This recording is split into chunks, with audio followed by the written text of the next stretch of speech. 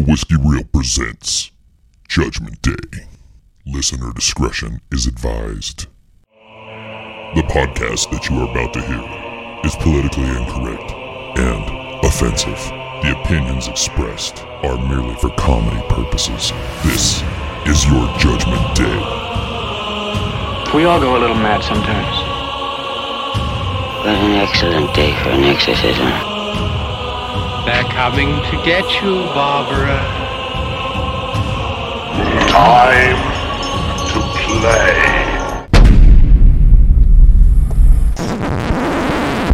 Friends, welcome to Judgment Day. In this podcast, I invite one of my loveliest friends to inform them that today is, in fact, the end of times. They have shuffled off this mortal coil, and it's up to me to decide whether they ascend to paradise or burn forever in a lake of fire. What no one knew was, God is a total cinephile, and I, Bobbeth Van Noyes, have been chosen to ask a series of questions about the movies that meant the most to them. Their taste in films will be the ultimate test, determining their eternal fate. You guys, I'm lucky enough to be joined today with one of my favorite humans. You guys probably know him as Grandpa Joe or Cousin Bobby. To me, he's just John Brown. How are you doing, buddy? Good, man. Good to hear your voice. It's been too long. I know, we're doing a remote thing. We've never actually done this before. It's great to hear your voice. Yeah. I know we've been talking about doing something like this for years and years. I'm glad that God reached out to you and got this thing going. Yeah, that's exactly how this all happened. That's very believable. I require a little bit of a buy-in from the audience. Sure. On the concept. It's a concept that took me a few months to come up with, which is really sad. And then a very famous podcaster, after I started making episodes, came up with the exact same concept. But Yep. I will not mention that podcast. Okay. I don't appreciate foreign podcasts. So. He is technically, it's foreign. Yeah, but the difference between my podcast and his podcast is that his podcast has listeners. So Correct. That will be right. Yeah. Right. This is just basically us catching up. This is more, which we never actually do. We don't. So, a little background. John Brown and I met, 17 years ago, probably. Yeah. In Biloxi, Mississippi. Of all places. And that was fascinating. We were both in the United States Air Force. I think we were both about a year away from not being in the Air Force. Correct. Thank you, Hurricane Katrina. Thank you, Hurricane Katrina. And speaking of hurricanes, I'll have to get a little check-in from you on how you guys are doing. Yeah, because it blew through just a few days ago. Now you're farther up north in St. Augustine. Right. So where was the real shit happening? So the real shit, like the Category 5 shit, would be like southwest, like south of Tampa. Sanibel Island, I think, got the worst of it. So I don't think that little island exists anymore. Oh, God. But we just got a bit of flooding. I live pretty close to the coast in St. Augustine, and we got a pretty big surge. I had a little bit of flooding and stuff, but I had power the whole time. Yeah, well, good. I'm glad to hear it. I guess our friends in Bradenton probably are fucked. Oh, yeah, they're done. They've just disbanded. It's just toxic meth everywhere. Just meth running through the streets right now. Someone had to put out those trailer fires. That's right.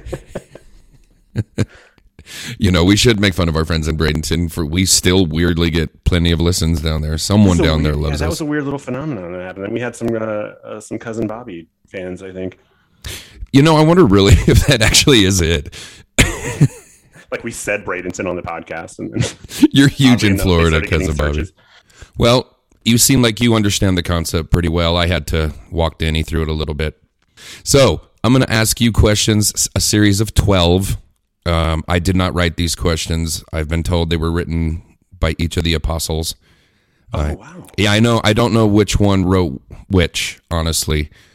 I got a feeling Mr. John, he's kind of a egomaniac. He probably did a couple of them. I actually found out, and I didn't know this, that in the Bible, all of those are basically ghost written. Those apostles didn't write 100%. any of that shit. It seems like something we should base our government on. Yeah, base everything in life on. Every white person should follow these rules. Every single white person. The brown None people, of they these don't care. rules were written by a white person. But All right, John Brown, question the first. What is the first film that you remember seeing, either at home or in the cinema or in the theater? yeah, so back in the 80s, I grew up very poor, but we would get a few channels, and one of them was a very staticky HBO. So that was really nice. So it's between two movies. I couldn't determine which one was earlier. So I'll go with the earliest movie, which was Legend, with Tom Cruise, Mia Sara. Freaky ass movie for a kid to see. Kind of a scary movie. Yeah, scary. And there's some weird sexuality to it. Yeah, everything in the 80s seemed to have some sort of weird sexuality to it. It did, yeah. It was like, I think Mia Sara was probably under 18. Oh, God, I don't know. I hope not. Yeah, I'm not either. Because I still watch that movie sometimes. In the wrong way. She almost invented goth. It is creepy, but you know what's weird is I don't think I realized that movie was creepy until later, even with Tim Curry. Because, you know, like I was so obsessed. It's been the one obsession I've like generally had throughout life with like Jim Henson and the Muppets. And I was really obsessed with Fraggle Rock at the time too. And it was like, I started watching that movie and realizing that like the puppetry in it, like the costumes and the fake characters, I would guess, like that are just voiced, like had empathy for humans. And it was the first time I saw that. I was like, oh, and it just made my imagination kind of go crazy. Right. So I don't know. I haven't watched it in a while. I don't know. I doubt it holds up, but it was fun. It's a fun movie. And you said there was a second one that you couldn't decide on. Yeah, the other one was Spaceballs. I just remember and having probably like the reaction you had to the actual Star Wars, I had to Spaceballs because I'd seen it before Star Wars. So that's a kind of an interesting little take on it. But I fell in love with Mel Brooks that day. It's weird to watch a parody of something you've never seen. Yeah, and I remember it was like immediately it was maybe the first or second movie I saw, and it was like this is mine forever. Right, absolutely, it is yours forever. I don't think Mel Brooks works anymore. Obviously, he's an old man and it doesn't matter. But I don't know that his style works for people. But I could be wrong. I don't know. Yeah, I don't know. He would be punk rock today. He would be punk rock today. Yeah. Yeah, he just took the Jewish thing to a level that I think was borderline unacceptable. Sure. Yeah, she doesn't look Jewish. Spaceballs is a pretty great movie. It's again, there's some, as in any Mel Brooks film, there's some moments that are kind of cringy and uncomfortable. And I mean, my favorite line in the movie is one of the most racist lines in the history of film. Is it "We ain't found shit"? Yeah, we ain't found shit. We ain't found shit. And they're carrying a pick. When they're combing the desert. They've got a comb, and then. And they're trying to which pick at the time, when I'm seeing it, I'm just like, oh, of course they're combing the desert. I didn't even register that it was a pick. Yeah. Oh, man, that's pretty fucking funny. Question the second, John Brown. And I'm going to ask you to answer one of these as Cousin Bobby at some point. Or we'll just bring in Cousin Bobby and he can answer for himself. Yeah. What is the movie that scared you most? Do you like scary movies? So, yeah, I'm not a horror fan. I like movies like, I mean, you know me, like I love the Evil Dead movies. I like that campy horror. Like I love what was the one that Cabin in the Woods? Oh yeah, yeah. Yeah, I like shit like that, like the goofy, like scary. Like I can get into stuff like the Babadook, but I'm not like a horror fan. Sure, like slasher. Yeah, I'm not a slasher fan. Yeah. All right. Yeah. Well, what does scare you then? Yeah, when I was a kid, like I grew up really religious, and The Omen was the scariest fucking movie to me. That is the right answer. That is a fucking scary just movie. The thought of it, like I didn't even have to watch it when I heard about it. I was like, no. What is the gentleman's name that just passed that got his head cut off in The Omen, which is one of the worst things I saw as a child? Yes. When the panes of glass fly out and just take his head off. Exactly. Yeah, and he was the devil in Time Bandits. Just a fantastic actor. David Warner. Played Jack the Ripper in Time After Time. Like he is one of the, and I think isn't he the good guy in Omen? Yeah, he's the guy that's helping Gregory Peck out. He is a great, like, villain, bad guy creep. Yes, 100%. He's the only, other than the drownings, he's the greatest part of Titanic. Okay. Is he in Titanic? Yeah, he's like he's a shitbag in Titanic. He's a great shitbag. Yeah, I do have a rule that I haven't told anyone else yet, but the first person that brings up Titanic as an answer, they're going to hell. They're going to be my first person to go to hell. We're stopping the podcast. Unless it's like, what is the movie you fucking can't stand and never should have been made? Yeah, no, I have a really shitty story about Titanic, and I haven't seen it since it was in the theater, and I have no intention of seeing it again. No, The Omen's a great answer. The score, the opening scene is fucking terrifying when the maid or the housekeeper or whatever she is, nanny. Yeah, the nanny. Oh, yeah, and she jumps out the window and says, "I love you, Damien," or something like that. Like, good God, yeah. And I'm just watching this with my family. Horrifying. And then the kid they picked. Oh, my God. Ugh. I'd like to see a follow-up documentary on what happened to that poor fucker. Yeah, for sure. Oh, yeah, that's around the time that all those kid actors in these horror films were getting all kinds of fucked up. Yeah. Well, the little girl from Poltergeist, that was a tragic thing. Didn't some shit happen with the actress from Exorcist? Well, she went on to have a really shitty career. Yeah. I mean, I don't think Linda Blair was ever in anything good after that. How do you follow that up? All right, question of the third, John Brown. What so-called bad movie do you absolutely love? It's not a critical darling, but you think those people are crazy. Yeah. This is one that I had a really hard time with. Really? Because I can name like 20 movies that you love that suck. Yeah. Well, sure. I do like you know what? I don't know if it was a critical darling. This one just popped in my head. I don't think this was going to be my answer, but this just popped. Phenomenon with John Travolta. That's interesting. It's not like a good movie, right? Like it's not, but I think it was popular when it happened, right? Yeah. But I could still watch it. Like I love, like, John Travolta to me is he's Captain Overactor, like he is. But there's movies that he's in that I just adore.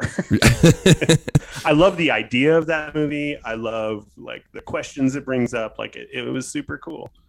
Yeah, I don't remember it that well. It came out in a time when a lot of those movies were happening, like Guy Gets Powers, Powder, I think. Right, he even had another one, I think. Yeah. Right around that time. I'm going to actually look it up and see what people thought about Phenomenon. Another one that popped in my head was one that came to my mind, and also I doubt it was critically acclaimed, is I have this like love for The Last Boy Scout with Damon Wayans and Bruce Willis. Okay. This one we could totally talk about.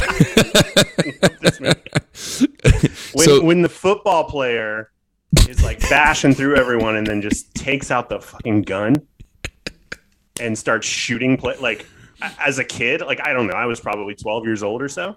I'm like, holy shit, this is amazing. It was amazing. That was very much a film of its time.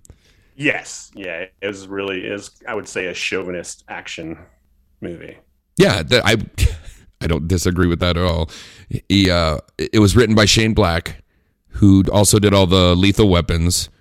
Right. Yeah. Yeah. And you could definitely tell that, like, well, for one, Bruce Willis, there's quite a few films where he's just dialing it in. That's definitely one of them. And then Damon Wayans was trying his hardest to be Eddie Murphy, I think. I think so too. And Beverly Hills Cop. Yeah, they were going for like a 48 hours kind of vibe. Yeah, you know, exactly. And it's a lesser film. Although, go watch 48 Hours and just count how many times Nick Nolte calls him the N-word in that movie. Oh my God, yeah. It's like holy shit. I remember working at Blockbuster and like this is before all the woke stuff, just going, I don't know, are we allowed to show this movie? Like seeing the box come by all the time. Like, I don't know. Yeah. This is an N-word movie. Like a lot. Yeah. But you know, he has an arc. I guess. I think Last Boy Scout is the correct answer. That's a really good pull. I think so too. That is not a good movie. No. Yeah, I just looked it up on Rotten Tomatoes. Yeah, it was. Yeah, people hated it. Oh, really? Ebert gave it great.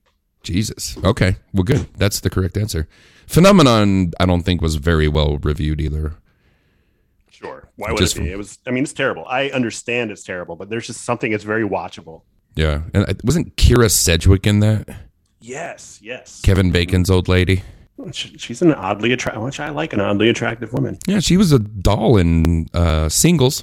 All right, question the fourth, John Brown. What movie character do you best identify with? You watch it and say, that's me.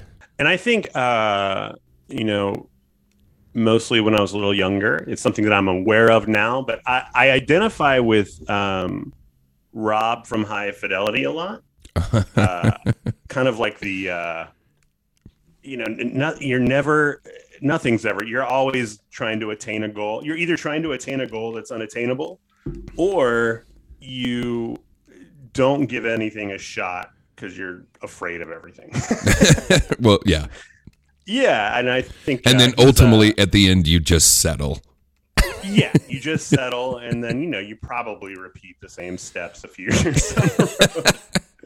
But that's really funny. You're going to have to listen to my episode next week. He's an anti-hero, but he's an every guy. He, might have a little talent. He's got, definitely some hard interests, but he won't connect with anyone on those interests because he doesn't believe that anyone's his match in certain things.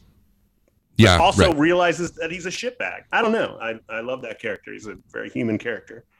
No, I identify with that character quite a bit. I think he's always got to be the smartest guy in the room, which puts him kind of at arm's length from the rest of humanity, makes it difficult to have a relationship with a woman because, you always feel like you're educating them or something. You're educating them. And then there's a weird thing of like, you meet a beautiful woman and she's smart and sexy and then she actually starts liking you. And then you're like, why would this shitbag like me? Yeah, 100%. Like, well, I'm done. I guess she's not that cool. And then it's just a constant cycle of pushing women away that are pretty amazing. It is. It's the Groucho Marx paradox. Exactly. Yeah. I like that answer a lot. Question the fifth, and I know that you love to cry. I've seen you cry. Yeah. I've seen you cry at movies. I've seen you cry at an episode of Firefly. So. And I wish that was like a legitimate joke. It's not. Oh, I wasn't joking whatsoever. What movie makes you cry always, every time you watch it? Sure. I had to think of something because you're right. Like I do. I'm a crier. And I do. Even now, like, oh God, especially since I've had a daughter, any sort of like father-child relationship. Oh. But it used to be like switch, like I would identify with the child, obviously, and the one movie that it just came to my mind immediately is that My Life movie with Michael Keaton. Did you ever see that? Like, it's like I forgot about 90s. That. He's dying, and he's not going to be. And his wife, I think it's Nicole Kidman, she's pregnant. He's going to die before the kid's born, starts filming his life. Yep. And like, I didn't grow up with a dad, and I'm just like, holy shit, like, people get this, like, this is amazing. And then at the end, he's like, when he dies, he's on a roll. It's a whole thing, man. Yeah, I'm crying right now just thinking about it. That is a fucking... No, I'm welling. I'm thinking about it. I forgot about that movie. It's really fucking sad. And Michael Keaton is excellent in it. It's been, I don't know, a decade or so since I saw it, and I don't think I'll ever watch it again. But you could do a lot worse than Michael Keaton. For sure. I mean, the guy's fucking fantastic, and I'm glad he's having a little bit of a renaissance. Oh, me too. Yeah. Although, unfortunately, they're talking about creating a sequel to Beetlejuice. Yeah, which is such a fucking bad idea. Especially if they're going to have Tim Burton involved. I mean, I used to love Tim Burton. Just leave it be, buddy. Yeah, I think he's done. Yeah. What's the last thing that he did that was even remotely approachable? I would say Big Fish. Very nice answer. Yeah. Bonus points. I think that was probably the last movie I saw, because I'm a huge fan of that movie. And it's one of those movies that every time I watched, I liked it a little bit more too. I like that. I'm going to jot that down in my notes for extra credit. Yeah. Question the sixth. This is my favorite question, and it seems like this is the one that gives most people the hardest time. Who is your favorite actor, and what is their worst film? Yeah, I'm trying to find... I had a hard time thinking of his worst film. I might even type it in now to see what it was that I was thinking of earlier. But Sam Rockwell is probably my favorite actor. He's a dude to me that he looks different, and not necessarily because of makeup or anything, just the way he moves his body in different roles and becomes something different. To me, he's a very underappreciated actor. I'll watch anything with him in it. I absolutely agree. I love that answer. You and I share Galaxy Quest as a love, and I think you introduced me to that. Yes. And Jesus Christ, he is so funny in it. Galaxy Quest has lines that he's the best part of that movie, and that cast is brilliant. But he has lines in that movie that, to me, are like the funniest lines in any movie. I know. Just off the cuff, it's just crazy stuff. I know. Yeah, Guy is one of my favorite. I mean, the funniest line in the movie isn't his line, but it's a line about him. When Sigourney Weaver's, let's get out of here before one of those things kills Guy. One of those things kills Guy. That kills me. Worst movie? I'm just going through here. It looks like he was in some movie called G-Force, which is a animated gerbil movie. Oh my God. I can't imagine that's a pretty good one. Oh my God! And I am not going to make a Richard Gere joke. I'm looking through that. I'm sure that's the worst one. The worst one I've ever seen probably is he was still pretty good in it. He was in the the first Charlie Angels reboot. Oh yeah, yeah. I know. I have a hard time with that movie because I kind of like it. Right, wasn't it Bill Murray? Yeah. But I think I like it for the wrong reasons. I don't think I understand the subtext and nuance that they were trying to get through. I was more like, look at Cameron Diaz's little tush. Yeah. Yeah. For sure. I don't think I like that film for the right reasons. And it's okay if you can't come up with we don't like to be negative anyways, but I love Sam. Maybe he's just that good. Everything that he does, and I'm just not an animated movie fan much anymore either, and he seems like he's done a few of those, but he's a great voice actor. His performance in Moon should be taught in colleges. Right? It's unbelievable. Even Iron Man 2, okay, anybody else in that role, you wouldn't have even noticed, it wouldn't have helped the plot, but him, I thought he wasn't even the villain, and I know him as the villain of that. I don't know. I thought that might be actually the answer. Iron Man 2 might be the answer. No, but that's my point too. Yeah, but he's still good in it. Right. But that is a bad movie. You know what's a fun little movie that he's done? I'm just looking at it now. It was 2015. But did you see this Mr. Right movie? Mr. Right? No, I did not. Yeah, tell me all about it. You should check it out. It's there's nothing to it much. He's like an assassin. It's sort of a rom-com situation. Anna Kendrick I did hear about this. It's really charming. It's a cool little movie. All right, John. So I kind of hate to do this to you, but we have to ask. Sure. Again, I didn't write these. Question 7. What film do you find to be the sexiest? See, I think this is the one I had the toughest time with. You've said that for every question. I have said that. Yeah. I have a tough time just speaking in general. True. Yeah. So like when I can't think of like a movie that I thought was super sexy. I will say the things that came to mind when I saw this question, obviously, like I don't know if this. I think you should cancel this as an answer because to me, I don't think anything is sexier than Phoebe Cates in Fast Times, right? Like that. Yep, and no one said it as of yet, but no one said it. Okay, so I guess that's my answer. So the rule is twice. Somebody mentions a movie twice, then it's gone. Then it's gone. Yeah, I mean, God, like. I mean, it's comical how sexy that scene is. Like, I mean, obviously, that was exactly what it was meant to be. Is just a titillating moment for adolescent boys to come of age. The car song and just everything about it. Perfect. I get a boner when I hear that song. I feel like this is a little bit of therapy for me right now. Yeah. You know, that movie, Why though. do I get a boner every time I hear Rick Ocasek? Rick Ocasek just turns me on. Not a good-looking man, and yet married Paulina Poroskova. Kind of a Howard Stern-looking motherfucker, but he boned out. Did you know that Rick Ocasek actually discovered Weezer, like, literally in a garage? No way. No, I've never heard that. That could be an apocryphal thing, but apparently Weezer, Rivers Cuomo came from a pretty well-to-do family, and they live in the same neighborhood as Rick Ocasek. Yeah. And they were playing in their garage, and he heard them playing, and that's why he took them on and started producing their music. Oh, that's awesome. Because I think he produced the first 2, maybe 3 albums, I think. Oh, my God. Like, I want somebody to write that HBO show. I know. That'd be cool. Again, I could be completely lying to our audience about that, but... Even if that's not a thing, I'm glad it's out in the universe now, and maybe... Right. So your answer is going to be Fast Times at Ridgemont High.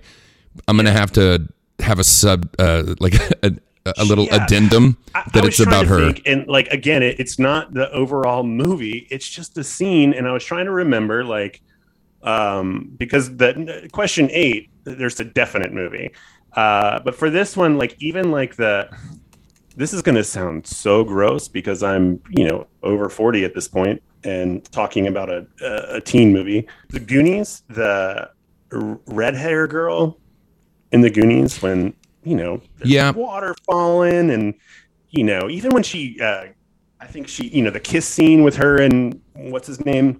Yeah, I don't know, something about that. When I was a kid, I was like, oh, things are moving. Oh yeah, for sure, and that was intentional. Yeah. Oh, absolutely. Yeah. So wait, is that your answer? For question 8? That'll be sure. Question 8 The Goonies is the sexiest. What movie do you find uncomfortably sexy and gives you a weird boner? And it's The Goonies. I was not expecting that. That's fucking fantastic. Number 1, Goonies. Number 2, 9.5 Weeks. There you go. Whoa, there's nothing weird about 9.5 Weeks. Right. There are no weird boners. Those boners are earned. I mean, the food scene in 9.5 Weeks. Oh my God! Bring it on! Yeah, yeah. Just smear cake all over my face. Oh, even like Demi Moore had some things. There's no like nudity or nothing. I remember it's a terrible movie. It's a very like the movie of its time, like Disclosure with Demi Moore. It's a very specific type of movie that was happening at that time. You know, the thing about that movie is there's so much discussion about her panties and like the, and you know what I mean? And there's something really fucking hot about that. Yeah. When she, like it both like turned me on and grossed me out. Like she like kisses Michael Douglas and like pulls his lip or something. And I wanted to vomit because he just looks like his skin gets pulled back like a fucking skeleton. And it's gross. I never saw the Michael Douglas sexy leading man thing. I like him, but so my favorite Michael Douglas moment of him trying to be sexy, and maybe he was in Basic Instinct when he shows up at the club wearing the V-neck sweater.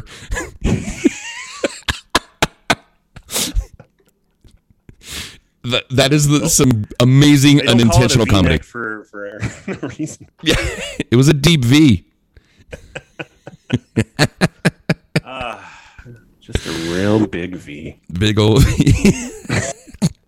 Oh, John Brown. Yes, Question the 9th. What film? You're a funny son of a bitch, by the way. You're a funny man. Eighth question. Well, we did. I did 8th. We did? Yeah, 8th was the uncomfortably sexy. Oh, I didn't hear you ask me uncomfortable sexy. I thought we were still doing 7. Oh, I know, but that's because you never stopped talking. Oh shit, you're right. You're fine.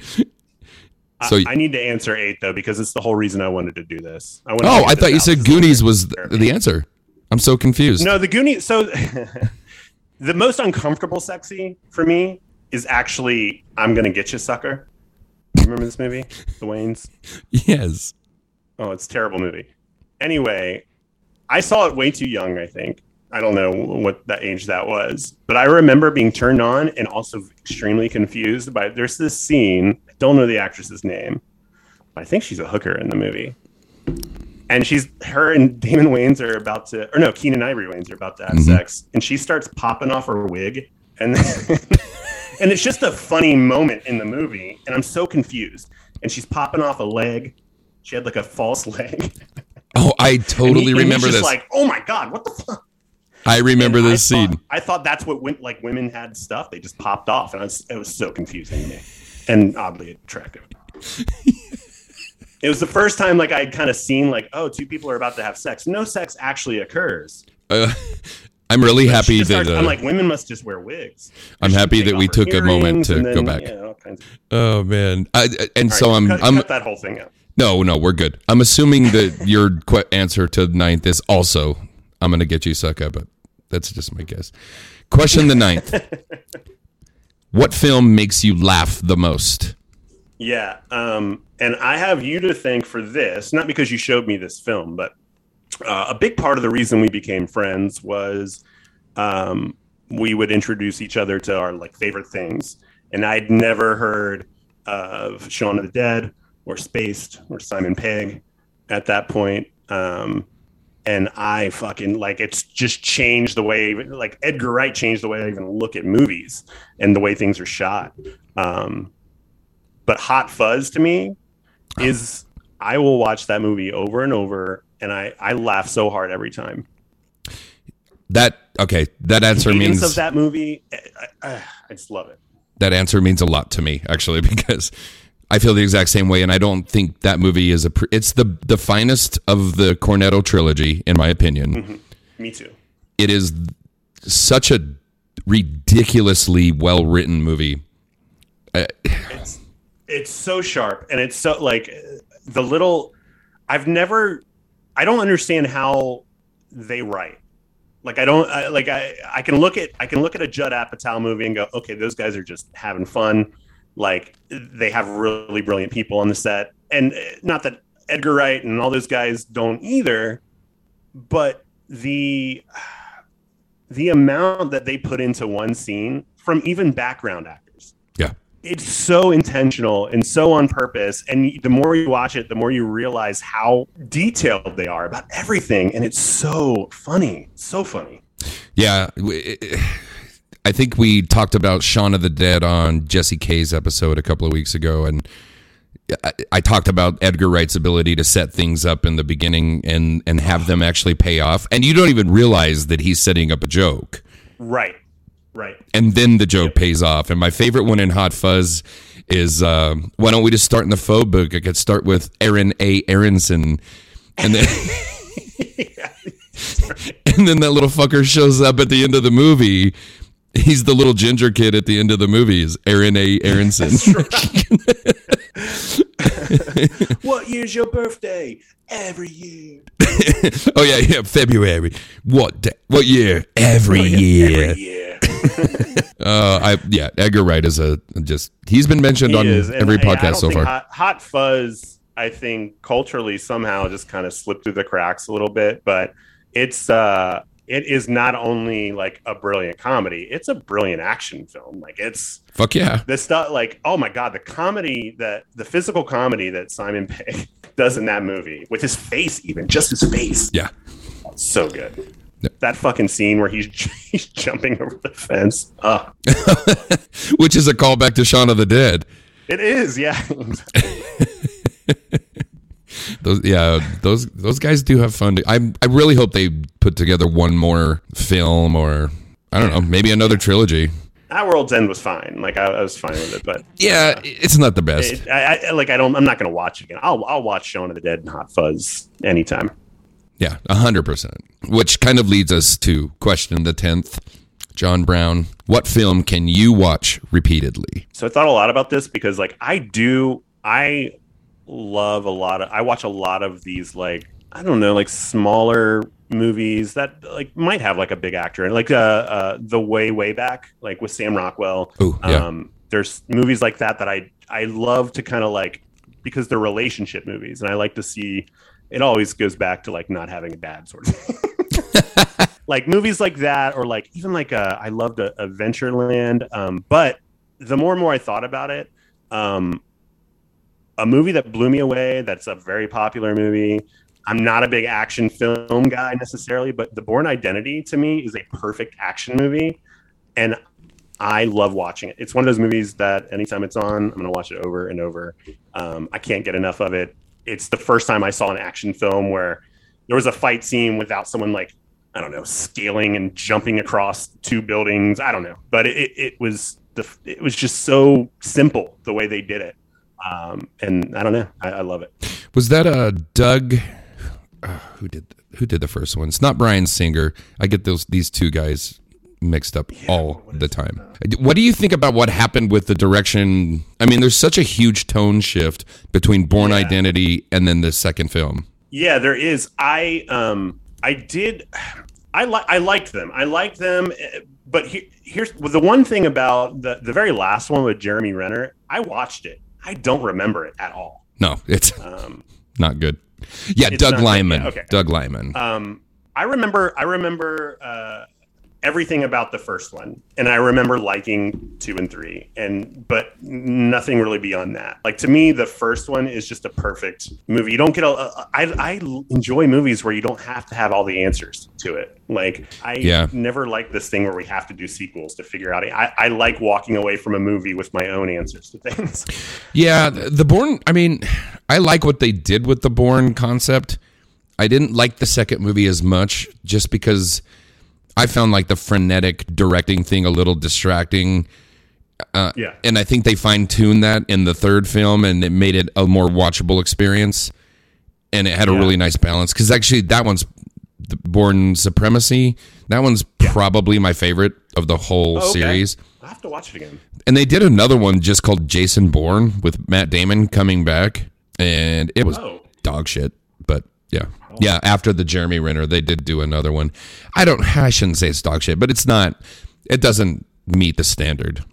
Put it that way. It's not as good as it should be. I wouldn't say that I'm a fan, like a huge fan of the of the collection of films, but the first one to me just by itself. Yeah. Well, and the tempo, there's not a lot of dialogue in it, but the dialogue they use is very that relationship between Damon and whatever that actor Famke, right? No, Famke Potent. Yes, yeah. But that relationship where she's just petrified of him but falling in love at the same time. I don't know. It's cool. There's I don't know if you were disparaging foreigners earlier, but if you well, that's because I'm a racist. But if you can watch, well, this is German, so you're gonna love it. Thomas Tickwer did a film called Run Lola Run. Obviously, his follow-up also with her was called The Princess and the Warrior, and not a lot of many people have seen that movie.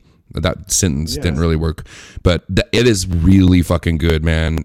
You should check out The Princess and the Warrior if you have a moment. I have not. Yeah, I will. I'm writing that down. I haven't heard of that one. I have heard of the Run Bullet Run. Oh, Run Lola Run is... But I can't remember if I've seen it. It's an insane movie. Like, it's It's almost, I don't even know how to describe it. It was almost just an experimental thing that really worked. Well, I love that answer. This one's interesting. This is another chance for you to cry. Question the 11th. What film means the most to you, not because of its quality, but because of a memory that you've associated to it? Yeah. So this is the hardest one. No, I'm just kidding.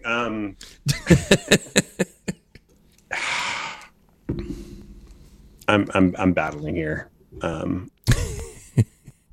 It's okay. Again, dead air is great for podcasts. It's really good. So hold on just another 13 and a half minutes. I guess I'm going to say The Dark Crystal, the Jim Henson movie. Yeah. I was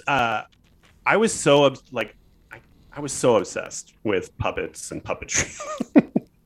And Jim Henson, just as a person, as a life philosophy when I was younger, and still am a bit, that when I first saw that movie, and I saw it not realizing it was a Jim Henson production, really, because I was so young.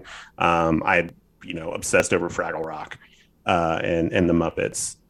But that movie, it started opening my mind to, I don't know, like imagination and me being creative. And just like, I remember watching it, and it's a completely different world. They painted a completely different world.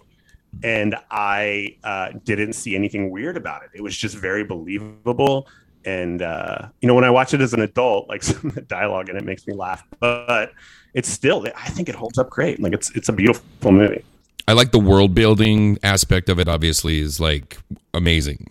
Like, yeah, it's Tolkien-ish in a way, but it's also like clearly in another world. It's not based in England. You know what I mean?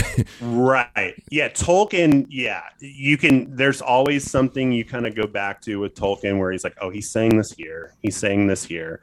With that movie, I know that they're talking a lot about kind of what Tolkien was talking about as far as just like, I don't know, keeping things beautiful and whatever, like love and blah, blah, blah. Anyway, but there isn't like, it's almost in like a really comforting way, it's unrecognizable.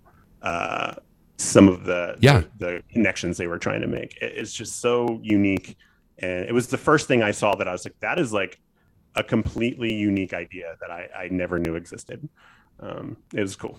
Did you enjoy the series, or did you watch the series? I watched the series. I didn't finish it. It was one of those things where like I didn't need more. It's beautiful. Like it's one of the most beautiful things I've ever seen. It's astounding. But it didn't. It couldn't carry it for me. I don't know. I didn't have like an emotional connection to it. I think that's exactly what happened to me. I thought it was fabulous to look at, but I think too much time had passed. Yeah, my emotional connection wasn't there anymore. Right, and it just it seemed forced to me, but also incredibly well done. Like they put a lot into that. Right. Yeah, No. And I think that's one thing that is a big problem with it's not a huge problem anymore because there are more wonderful things coming out, wonderful content coming out than ever before. But these things that they're just remaking, like you can't build nostalgia. Like it exists because of something in the past. And like to say you're going to make something because people will have a nostalgic reaction to it, I think it does the exact opposite. Like when I hear something's coming out, I'm like, no, fuck that. I'm not going to watch it. I don't think they realize how cynical that really is. Right. Yeah. I mean, I fall for it sometimes, obviously. Oh, sure, me too. I mean, Top Gun Maverick. Well, Top Gun. Let's face it. Top Gun's probably done it the best of anybody. Come on. Yeah, we're going to mention Tom Cruise always on this. Sure. Well, we started with Legend, so. Yeah. Oh, buddy, this has been great. Question of the 12th, John Brown. Should you be deemed worthy and you're allowed to ascend, you're allowed to bring one movie with you because you get to host your own movie night. What film would you like to take to show the rest of the chosen? Two films came to mind with this one. The one that I'm going to say I think might be the best movie I've ever seen. And I don't always want to watch it, but when I do, I'm surprised by how funny it is. I'm surprised by just like how relevant it is right now. But Children of Men to me might be the best movie I've ever seen. And I would want to share that on movie night. That's fascinating. You're really going to enjoy my podcast, my episode. Perfect. I was sitting at my local deli, as I do, and this young gal, she was probably like 25, 26, something like that. She noticed me working on my computer, and I was dealing with movies and the podcast and everything. So we got to chat, and she was like, well, what is your favorite movie of all time? And like my knee-jerk response is always like, oh, I just say Goodfellas, or, you know. And then I thought about it for like 30 seconds, and I was literally like, it's Children of Men. I think it's the best fucking movie ever made. It's so good. Like it's got everything in it. Like, again, like I when I hadn't seen it in a while, I think I just watched it just a few months back, and I was going into it going, I know I love this movie. And then I watched it. I could not believe how much I was laughing in it.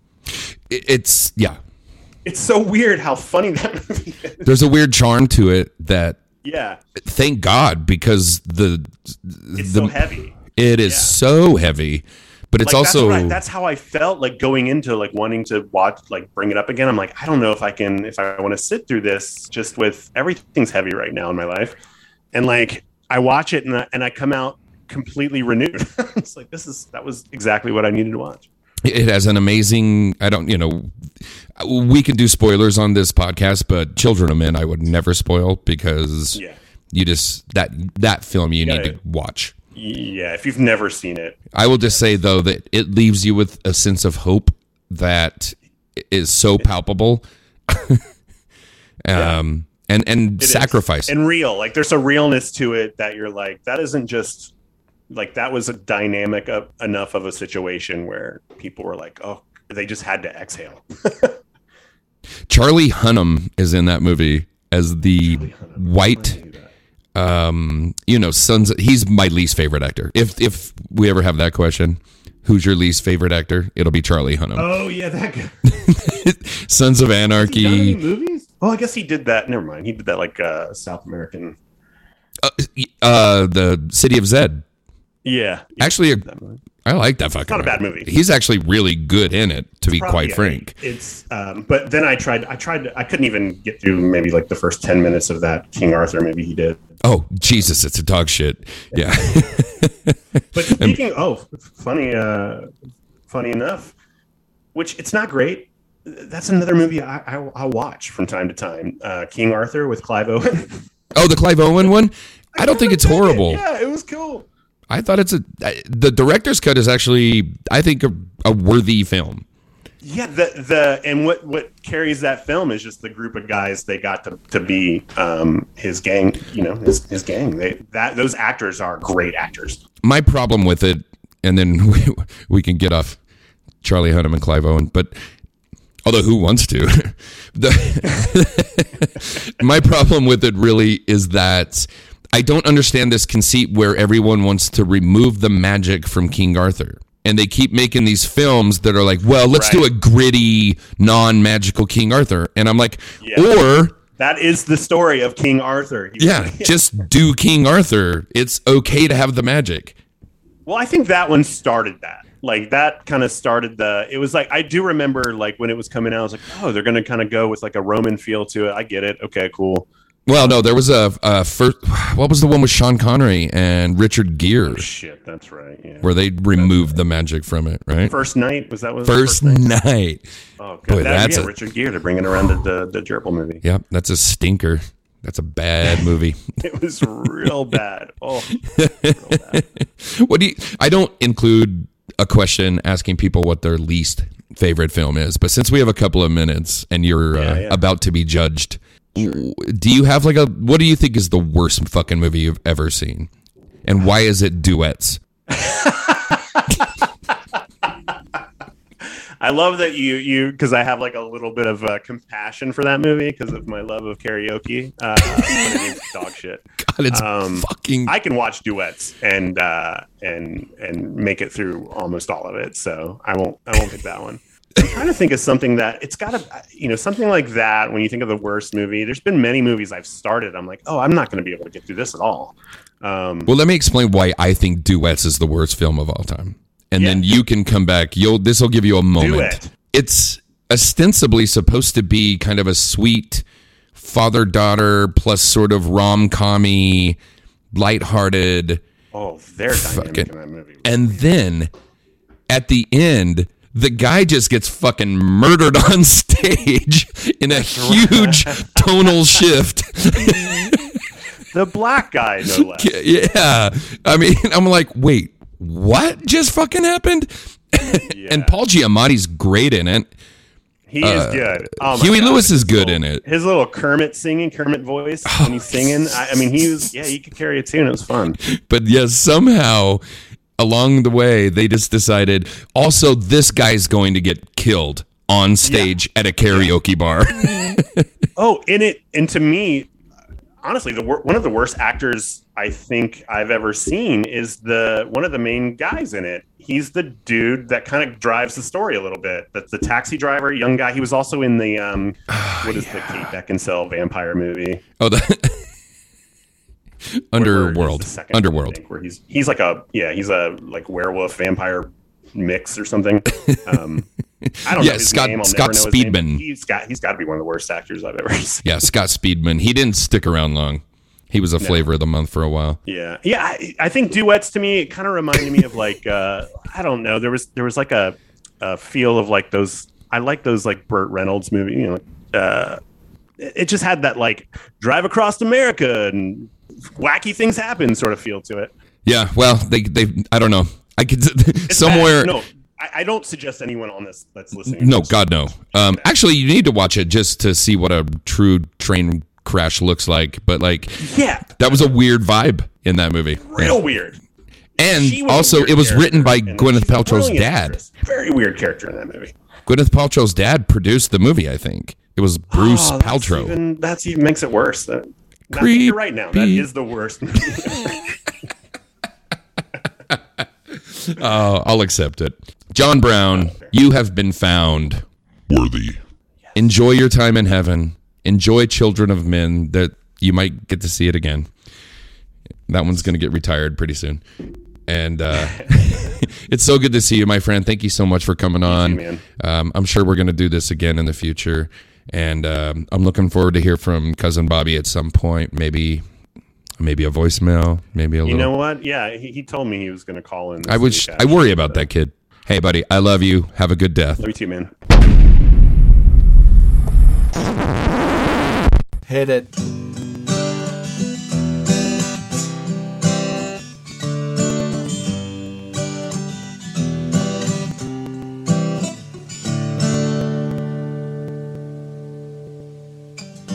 I'm not gay, you see. There's this actor who does it for me. If I met him, what should I bring? Oh, I think I'd let him do just about anything. We could play spy games with my 12 monkeys. Legends of the Fall, you're fucking hunky. If I ever got to meet Joe Black, do you think he'd be good in the sack? I do. I do. He was with Jennifer Aniston, maybe a kid on the way. Just for a second, could we both be gay? I'd hold his hand, I'd give him great big hugs. Oh, we could start more than our own fight club. And just play spy games with my 12 monkeys. Legend of the Fall, he was fucking hunky. If I ever got to meet Joe Black, do you think he'd be good in the sack? I do. I do. He could be my Sinbad till the day I die. swim in my ocean 11 times. We could vacation for 7 years in Tibet. Oh my God, Brad Pitt, you really make me sweat. When we play spy games with my 12 monkeys, lend to the fall, you're fucking hunky. If I ever got to meet Joe Black, do you think he'd be good in a sack?